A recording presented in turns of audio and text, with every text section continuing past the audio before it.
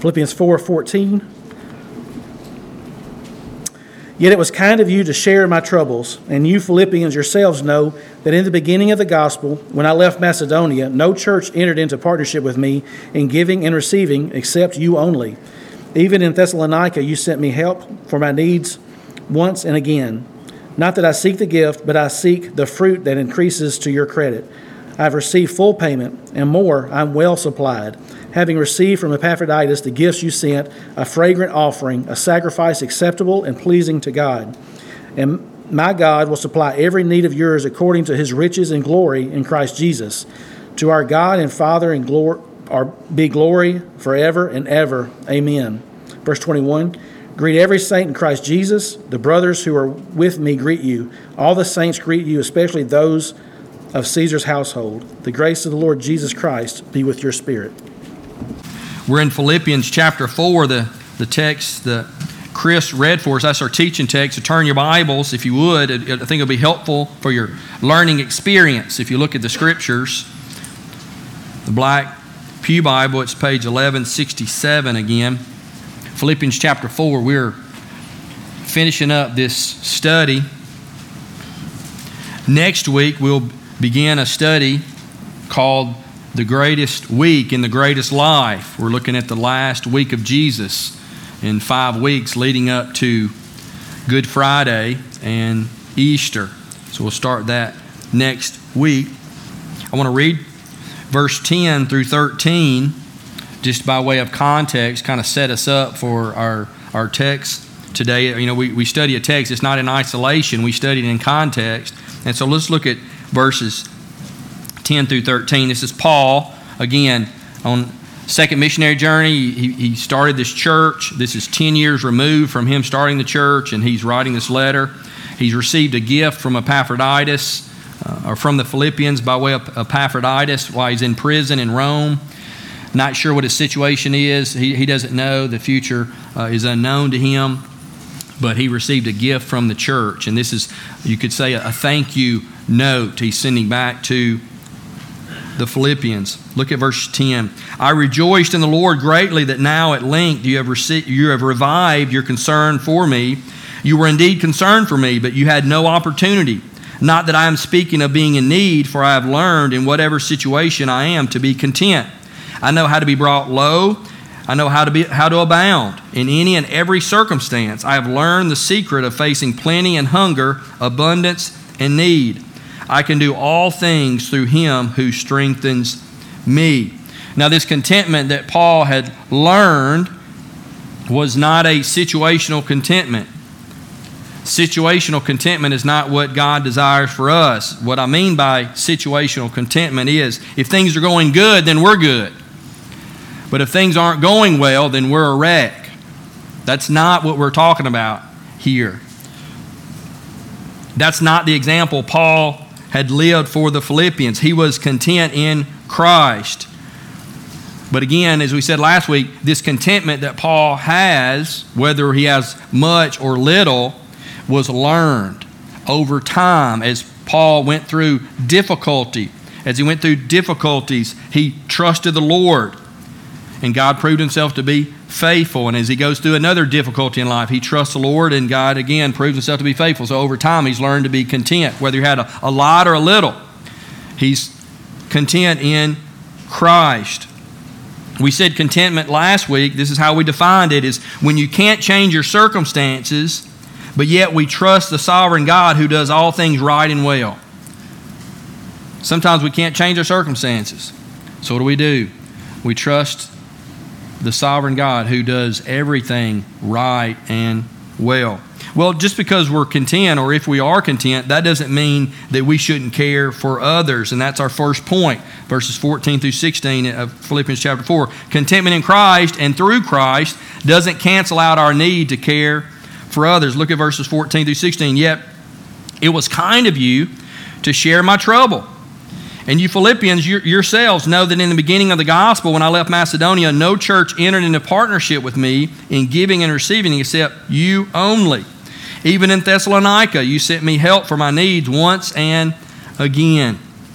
The Philippians were partnering with Paul. They're in fellowship with Paul, we see that word fellowship, that word group, that same word used time and time again in the book of Philippians. Look, hold your spot there. Let's look back at chapter 1 real quick. Flip back one page. Chapter 1, verses 3 through 5. At the beginning of the letter, Paul says, I thank my God in all my remembrance of you, always in every prayer of mine for you, all in making my prayer with joy, because your partnership in the gospel from the first day until now. That's the same word, that partnership. Look at verse 7. It is right for me to feel this way about you all, because I hold you in my heart, for you are all partakers with me of grace, both in my imprisonment and the defense and confirmation of the gospel. That word partakers, same word. It means fellowship. Now back in chapter 4, verses 14 and 15, we see that same word or same word group used. We see share my trouble in verse 14. And then verse 15, when I left Macedonia, no church entered into partnership with me except you only. So that word share my troubles and that entered into partnership, that's the same word there. When Paul left Philippi 10 years earlier and traveled 95 miles down the Ignatian Way to Thessalonica, these poverty-stricken Philippians who were also undergoing persecution, they repeatedly sent representatives from the church to Thessalonica to give gifts to Paul to meet his needs. And when Paul left Macedonia, they remained the only church to support him. Even when Paul goes to the wealthy church in Corinth, from whom he would not take any money, it was the Philippians of Macedonia who helped him, as he tells us in 2 Corinthians chapter 11, verse 9, and when I was with you and was in need, I did not burden anyone, for the brothers who came from Macedonia, that's the Philippians, supplied my need. So I refrained and will refrain from burdening you in any way. Didn't want to take money from the Corinthians. But those Philippians, they were more than happy to meet Paul's needs. So this church, by giving to Paul time and time again, what they've done is they've locked arms with Paul in fellowship. They partner with him not only in his ministry, but also in his suffering. And although the Philippians, they're not in prison with Paul, they are participating in his afflictions by their sympathy and by their giving financially to him. They're generous, they're benevolent. And so we know that being a giver is not tied to the amount of money we have. We know that because the Philippian believers, by and large, were broke. Week to week, paycheck to paycheck, missing meals, scrimping, saving, getting by. That's what the situation of the majority of the Philippian believers was. 2 Corinthians chapter 8, verse 1 through 4 tells us a little bit about their situation. We want you to know, brothers, about the grace of God that has been given among the churches of Macedonia. For in a severe test of affliction, their abundance of joy and their extreme poverty have overflowed in a wealth of generosity on their part. For they gave according to their means, as I can testify, and beyond their means, of their own accord, begging us earnestly for the favor of taking part in the relief of the saints. Amy, can you go back to that first part of that verse, verses 1 and 2? So being generous has nothing to do with how much money you got in your pocket, okay? Because the Philippians were flat broke, going through tremendous difficulty, but yet they were, time and time again, Paul calls them benevolent. They're very, very generous. I want you to see here, look in verse 2. They're going through a severe test of affliction. And notice it says, their abundance of joy and their extreme poverty have overflowed in a wealth of generosity on their part. Now, this is strange, because we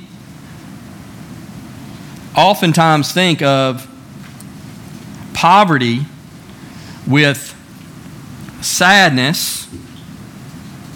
We think of poverty, we don't think of people who are poor being generous. But notice what you have there in verse 2. Now, again, this situation, Paul was in need. The church in Philippi continually gave to him and support him out of their poverty. They didn't have enough to take care of themselves, but yet they gave to Paul. This situation here in 2 Corinthians chapter 8 is a different situation altogether. It's not Paul, it's the believers in Jerusalem. Paul was taking up an offering because there was a famine, and a lot of believers in Jerusalem were poor and they didn't have enough. And so this is a different offering that they were eager to take part in. So this isn't Paul receiving this offering. This is the church in Jerusalem. But notice it says they have extreme poverty, but notice there's an abundance of joy. There's also overflowed with a wealth of generosity on their part. So we normally don't see those together, but if you have money or you don't, it doesn't matter. You still can be generous. That's the point. The Philippians were broke, but they were very benevolent, and they gave according to their means. And that doesn't mean they gave a lot. It's like the widow's mite. You know the story? You have the wealthy folks giving some. Oh, look what I'm giving, look what I'm giving. And what does the widow do? She gives out of her poverty. She's like, who gave the most? Who's the most generous? Yeah, the widow, right? So the Philippians are being generous. They're being benevolent. Paul is excited about their giving, not because he's receiving, but he's excited because they're growing in Christ's likeness. But there's a broader audience in view, and we too need to think about our own giving habits. We're to be generous with our resources. What we do with our stuff, with our resources, is a window into our souls, so to speak. You say, my goodness, I ain't been here in a long time, and you're going to open up the Bible and start preaching on money. Yeah, because Jesus did and the apostles did, right? We tell a lot about where we are with the Lord by how we spend money or how we don't spend money, right? In fact, there's 500 verses in the Bible dealing with prayer. Quite a lot. 500 dealing directly with faith. There's over 2,000 dealing with money and giving. Of the 38 parables of Jesus, 16 are about giving, about money. The Gospels, you take all the Matthew, Mark, Luke, and John, the 4 Gospels, 1 in 10 verses have to do with money or giving. It's important to Jesus because Jesus knows our money is tied closely to our hearts. Where our money is, there our hearts will be also. So God, what does He want? He wants our hearts. Again, what we do with our resources is a window into our souls. So the question is for us personally, what does God see when He looks at our hearts? Are we benevolent like the Philippians? John, the apostle, he writes in 1 John 3:17, but if anyone has the world's goods and sees his brother in need, yet closes his heart against him, how does God's love abide in him? I love the Lord. Really? Are you a giver to those in need? Romans 12:13. Again, Paul, contribute to the needs of the saints and seek to show hospitality. Contribute to the needs of the saints. Yeah, you see somebody in need, we need to meet that need, especially a brother, so the gospel can go forth. 2 Corinthians 9:7, but how are we to give? We're to be generous. We're to give cheerfully, right? Each one must give as he has decided in his heart, not reluctantly or under compulsion, for God loves a cheerful giver. So these Philippian believers, they're motivated by their love for Christ, their love for Paul, and so they give to meet his need. Someone has said, you may give without loving, but you can't love without giving. Look at verse 17.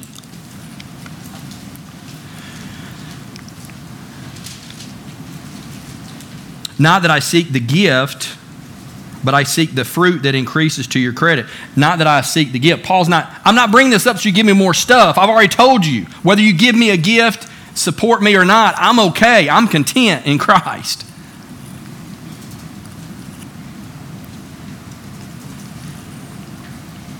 He's not bringing this up so that it'll prompt them to give him more money. He said, I'm okay. I don't need the money. I'm content.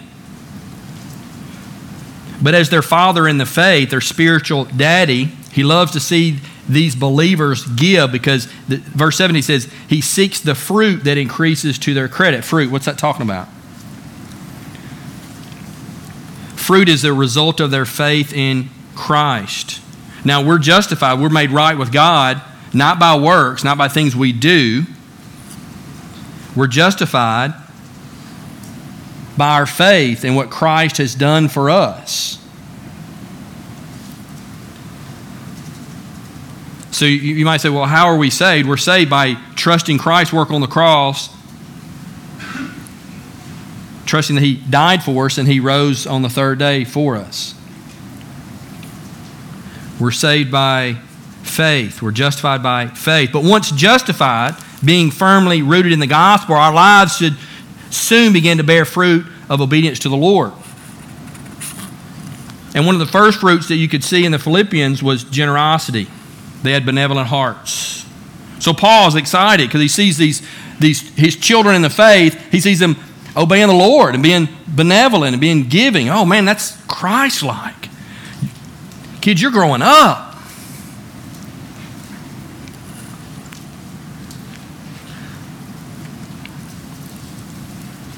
He wants to see them benevolent and generous. He wants to see the fruit that increases to their credit. He wants to see them give sacrificially because it's evident of their growing faith in Christ.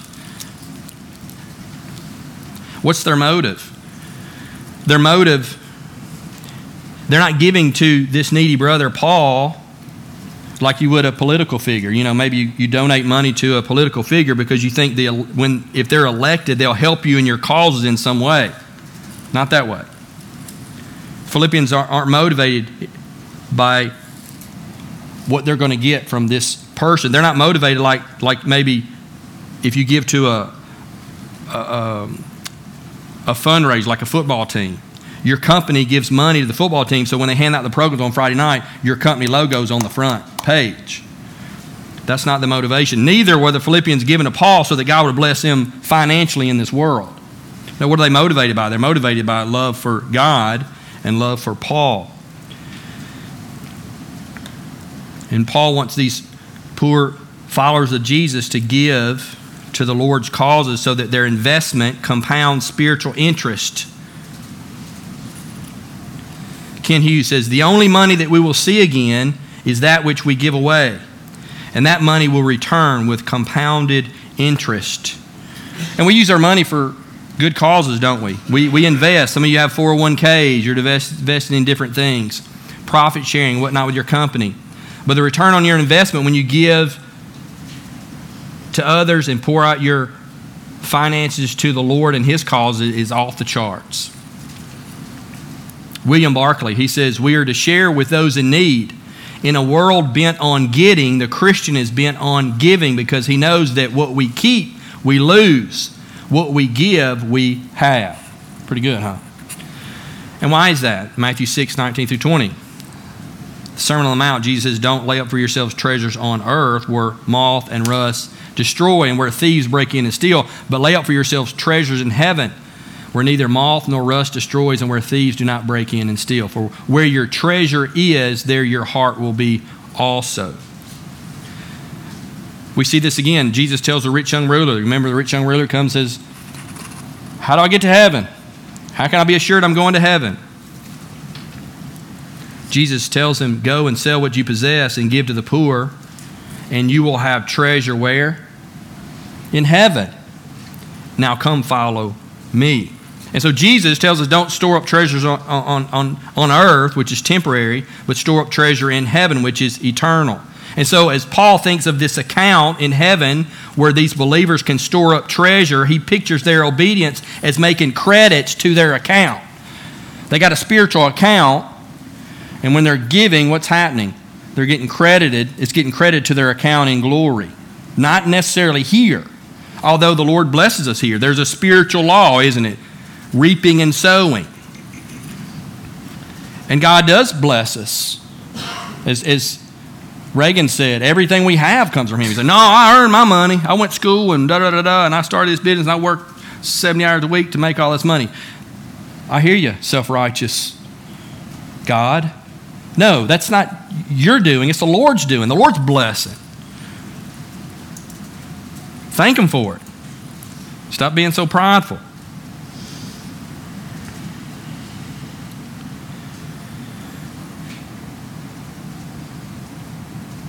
So this gets Paul excited, and he's so thankful and for these believers who are so generous, and he's encouraging them, continue to be generous, because you're storing up something in glory. And he says that in verse 18. He says, I have received full payment and more. I am well supplied, having received from Epaphroditus the gifts you sent, a fragrant offering, a sacrifice acceptable and pleasing to God. It's like you're giving this money, you're giving of your resources. It's like this sacrifice to the Lord. Again, 1 Timothy chapter 6. As for the rich in this present age, charge them not to be haughty, nor to set their hopes on the uncertainty of riches, but on God, who richly provides us with everything to enjoy. They're to do good, to be rich in good works, to be generous and be ready to share, thus storing up treasures for themselves as a good foundation for the what? For the future. Yeah, sometimes this return is deferred, isn't it? If we give and we're sacrificially given, that doesn't mean it's tomorrow, next week, God's going to give us back more physical money here.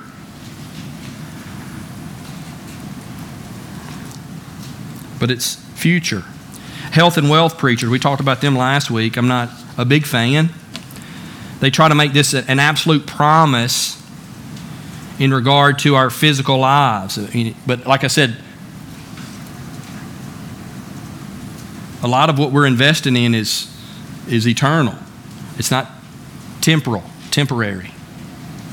It's eternal. And like I said, if you ever get solicited by a health and wealth preacher, you just tell them, say, look, that stuff you're teaching, if you really believe it, you give me some money, and God's going to bless you 3 or 4-fold. It's not the other way around. I mean, think about that. If what they're peddling was really true, they'd be sending out money to everybody. So sometimes the profit is deferred. The return on the investment is for future enjoyment and glory, right? But it will be credited to us for sure. Luke chapter 14, this is the parable of the great banquet. And I'm reading a lot of text here, but there's so much in the Bible about giving, about money. Because where your money is, there your heart is, right? Luke 14, 12 through 14. Jesus said to the man who had invited him, when you give a dinner or banquet, do not invite your friends or your brothers or your relatives or rich neighbors, lest they also invite you in return and you be repaid. But when you give a feast, invite the poor, the crippled, the lame, the blind, and you'll be blessed because they cannot repay you, for you will be repaid when? Yeah, at the resurrection of the just. So don't store up treasure on earth, but let's store up treasure in heaven. But are there benefits now? Well, we live in the here and now, preacher. Come on. I got bills to pay and I got mouths to feed. What about the here and now? Well, the second point is God meets the needs of the benevolent in Christ. Look at verse 19. This is a well-known and often quoted verse, right? And my God will supply every need of yours according to his riches in glory in Christ Jesus. But we have to remember the context of this verse. It's being written to an obedient, benevolent congregation. It isn't a verse that everybody can claim. Who's Paul writing this to? Flip back one page. Philippians 1:1. Paul and Timothy, servants of Christ Jesus, to all the saints in Christ Jesus who are at Philippi, with the overseers and deacons. He's writing this to those who are in Christ. So this doesn't apply if you're not in Christ. Hey, lost person, if you're here and you've never repented and trusted Christ, work on the cross your own, this doesn't apply to you. You can't say, well, God's going to meet all my needs. If you're not in Christ, that's not true. He meets all your needs in Christ. Again, health and wealth preachers teach a principle of reward, but oftentimes it's not attached to Jesus, right? Notice, according to his riches in glory in Christ. And I think Paul here in verse 19, I think that Paul most likely has material provision in view here, like your necessities.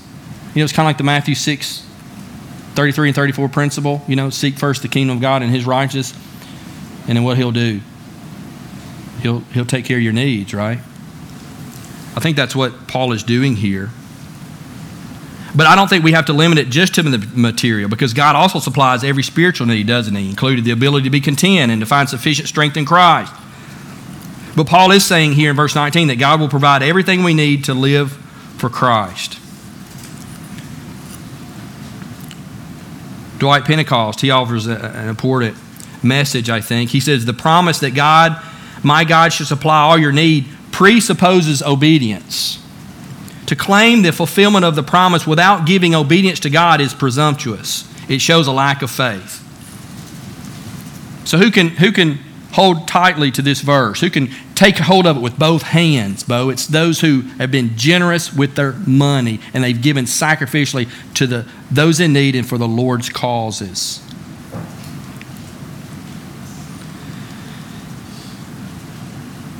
The Philippians were obedient. They were obedient to the gospel. They were obedient to the demands of love for the Apostle Paul. And because of their obedience, the apostle can say categorically to them, I realize that in your poverty you gave and that you are reduced to dire want. But my God shall supply your needs, because they rose out of obedience.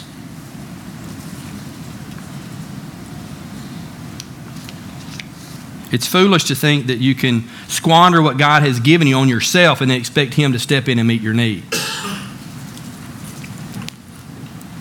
How are you using your money? Are you benevolent? Are you a giver?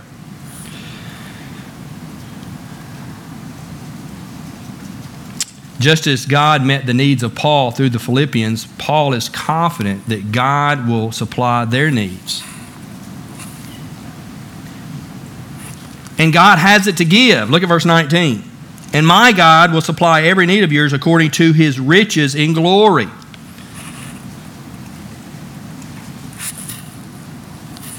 Quote Ken Hughes again. He says, if I had $1 million and gave you $100, I would be giving out of my riches. However, if I gave you a blank check, I would be giving according to my riches. But God does far more, because his riches are infinite and cannot be diminished by the endless zeros of a celestial blank check. If you're like, what'd you just say? You can't outgive the Lord.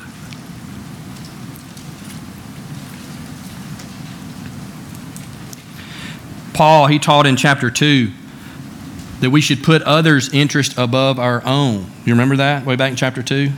That's a while back. And you know what the Philippians have done? They've done that. They're in need. They don't have enough to get by, but what do? Oh, our spiritual daddy, Apostle Paul's in prison. He needs food. He needs this. He needs this. So what do? They scrape and get up enough money and send somebody to Philippi with a gift, knowing that there's our money for this and for that.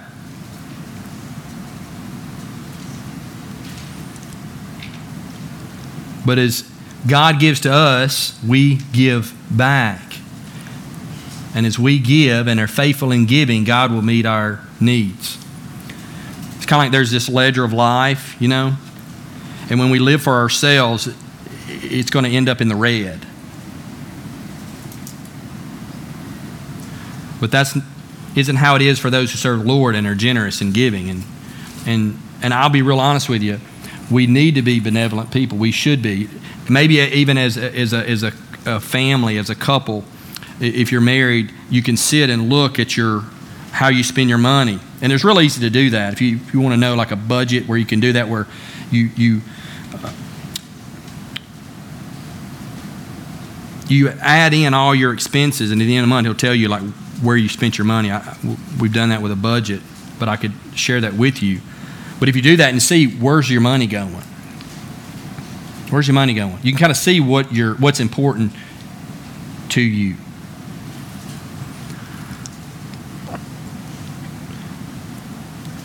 Those who serve the Lord should be generous, and when you're generous, God meets your need. Proverbs 11 tells us that, verses 24 and 25. One gives freely, yet grows all the richer. Another withholds what he should give and only suffers want. Whoever brings blessing will be enriched, and one who waters will himself be watered. Proverbs 19:17. Whoever is generous to the poor lends to the Lord, and he will repay him for his deed. We know that, don't we? Whatever you do to the least of these, you do unto me. Jesus says that, the Lord. God, he'll meet our needs if we are faithful and giving and generous. Look at verse 20. Praise to God is the proper response when God's people are generous. Or our generosity will result in praise to the Lord. And there's a doxology here. To our God and Father be glory forever and ever. Amen. Paul sees these believers. He's receiving these gifts. Not that he has to have it. He's content regardless. But that's how the Lord met Paul's physical needs, is through this church in Philippi. And Paul just praised the Lord. He's not praising the Lord because he's got something to eat or whatever. Praise the Lord because of the faithfulness of God to these Philippian believers. God sees the fruit, their hearts. They're benevolent. They're Christ-like. They're growing in their love for the Lord. Paul, who's confined in prison, he's soaring with a heart full of praise.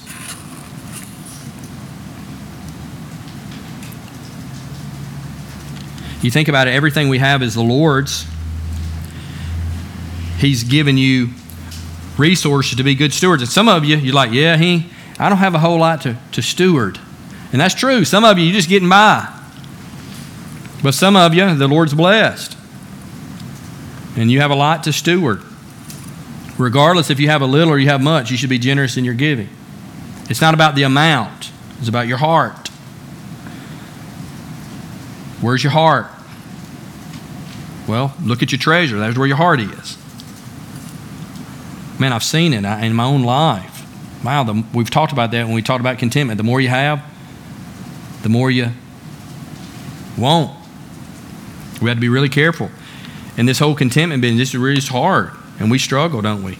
Because we are worldly. And the truth of the matter is we're all wealthy. We're all rich. Say, no, you haven't. No, I'm not. Yes, you are. You hadn't been anywhere. You hadn't been to places I've been. You're loaded. You're going to eat. You're going to eat.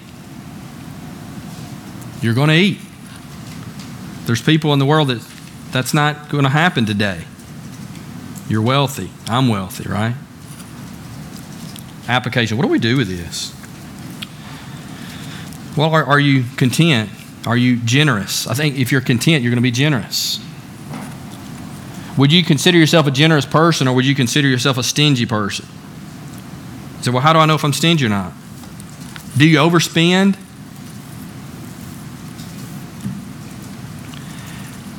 And most times you overspend, not always, but usually you overspend on who? Who? Yeah.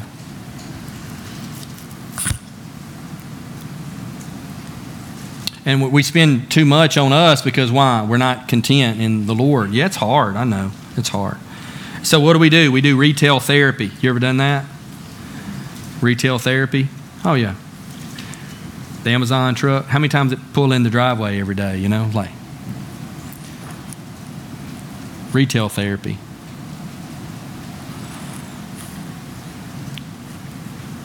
Are you, I think it's just a question, are you content? Are you generous? That Psalm 26:2, you know, prove me, Lord, test me and try me, you know, and show me my heart.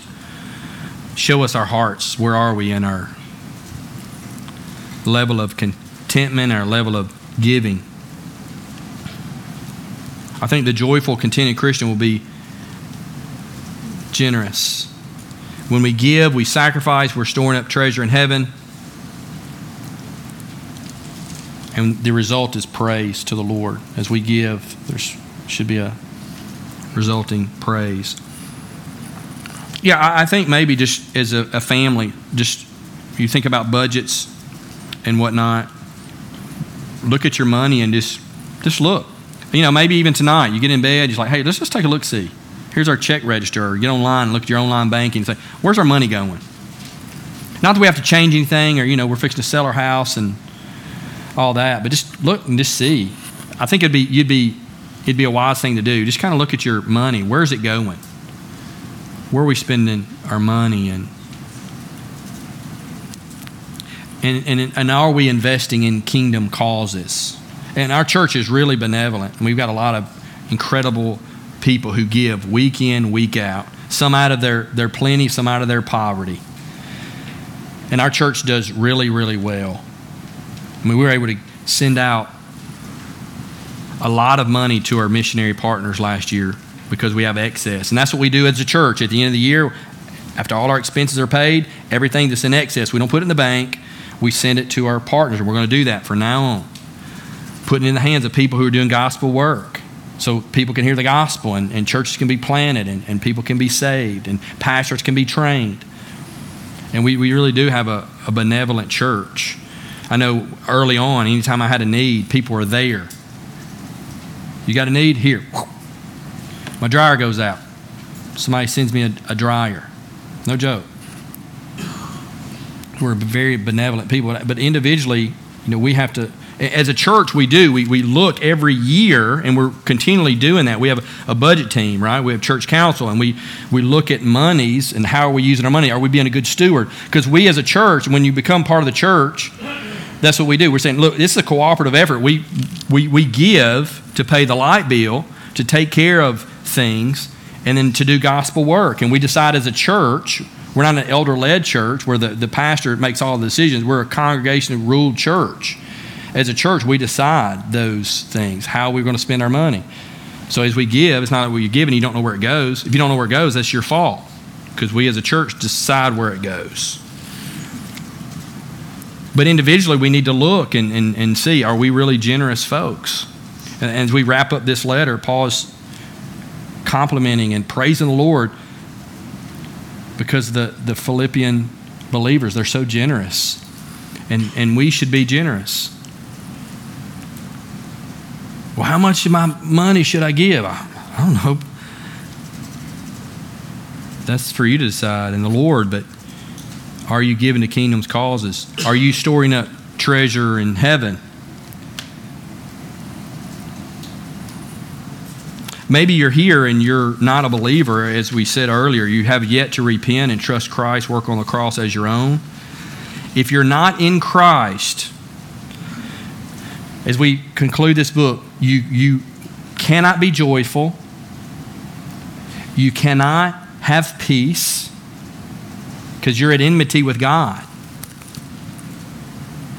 You cannot be content. And most likely you will not be generous if you're not in Christ.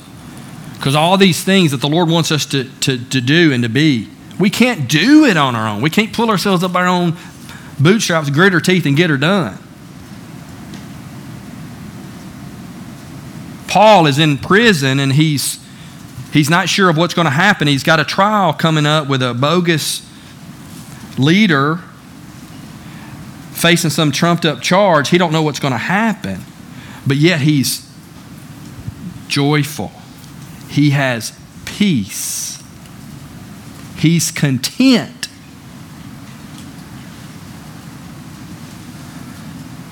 Why? How? It's a miraculous work of the Lord, right? He's in Christ. He has the Holy Spirit living in him.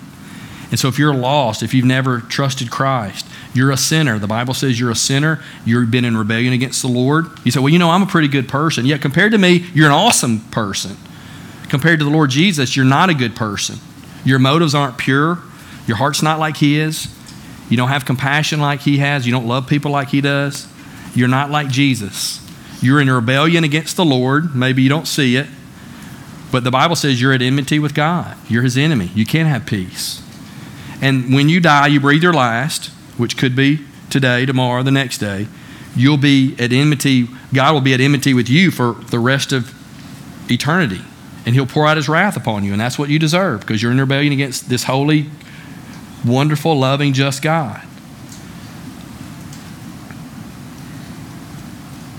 That's the bad news, but that's the reality. But the good news is that Jesus, 2,000 years ago, God came and took on flesh, and he lived this life, and guess what? He was joyful like we should be. He was content like we should be. The record that we need, the life we should live, are responsible for living, he lived for us. And the Bible says that he gave up his life on a cross, and he was put to death. And at that point in time, when he died on the cross, the Father poured out his wrath upon him. And he took upon the wrath of the Father, was punished for sinners. He died, he was buried. On the third day, he rose from the grave. The Bible says he did that so we could be justified. Sinners could be justified. So the Bible says if we'll confess our sin, we'll turn from our sin, that living for ourselves, being self-absorbed, and doing what we want to do instead of what God wants. If we turn from that and we'll trust Christ's work on the cross as our own, believing that he lived for us, died for us, and he rose on the third day, the Bible says we can be reconciled to this wonderful, holy, just God. And we can call him Father. And you know what happens is we have the Holy Spirit living in us. He begins to empower us to live like him. And even though we still blow it every day, all of us do, but we're not what we used to be, are we? And little by little, the Lord is sanctifying us, making us more like Christ. We're more and more joyful, more and more content. We take steps back, don't we? Sometimes we take a step forward and take 2 steps back. But as we follow Jesus, as we live together, hand in hand, arm in arm, living together, doing church together, we're helping each other, we're becoming more and more like Jesus, not just as a church, but individually. But that can't be your experience unless you repent and trust Christ. Or whether you're a child, you're a student, you're an adult, it doesn't matter your age. Jesus commands you to repent and believe. So I want to encourage you, if you've yet to repent and believe, I want to encourage you to do that today. I want to encourage you to do that right now because you're lost. You're going to hell, and that's what you deserve. But because God is merciful and gracious, you can know him. You can be his child. You can begin to grow in joy, in peace, in contentment, and you can be the generous person that God wants you to be. Let's pray, and I'm going to ask the praise team to come on up. We're going to sing one song as our benediction. Let's pray, and we'll sing. Father, we acknowledge that you are good to us. We are so thankful for your word in the book of Philippians and all we've learned. And Lord, for me personally, it's been real convicting, and I see my need and my lack, and you have much to do in my heart. Father, I'm not always joyful, and Lord, I struggle with being anxious, and I'm not content always, and Lord, I'm not generous as I should be. And Father, you have promised that the work you began in shame, November 25th of 1990, you are going to complete. And Lord, that gives me hope. And I'm so thankful for Jesus. And there's so many here, Father, in this sanctuary today that have that same testimony, that they've saw their sin, they've turned from it, they've repented, and they've trusted Christ's work on the cross as their own, and they've begun this walk of sanctification, of being more like Jesus. And little by little, you're convicting us and disciplining us, and you're making us like Jesus. But we all have so far to go. But Lord, we are thankful for the testimonies represented here. And I ask that you would help us to be generous people. Lord, we care about how one another uses money because that tells a lot about our heart. And if we're not using money rightly, it's because our hearts aren't right. And Lord, I pray that you would help us to grow to be a more generous church, and individually more generous and more benevolent towards those in need. And Father, there may be folks here who've yet to repent. I pray that you would bring conviction on their heart, that they would see so clearly, just as Reagan did at that D Now, that middle school D Now, she saw real clearly that she was lost. I pray that you would allow folks in here that have yet to repent to see that really clearly. And Father, I pray that you would help them hate their sin. And Father, I pray that you would allow them to be poor in spirit, where they recognize they're spiritually bankrupt. And Lord, I pray that you would do such a work in their heart. You would regenerate their hearts where they would want to do whatever it takes, whatever you ask them to do, because all they want to do in life is know you. I pray that that would happen today in children's hearts, in students' hearts, in adults' hearts, in mama's hearts, in daddy's hearts, in granddaddy's hearts. I pray that you would break hearts this morning, you would save souls.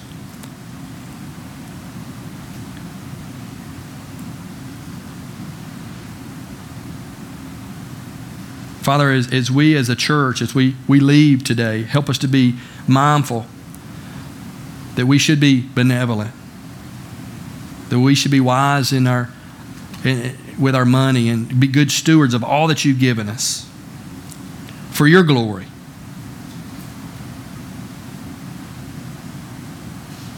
We pray in Jesus' name. Amen. Thank you for tuning in today.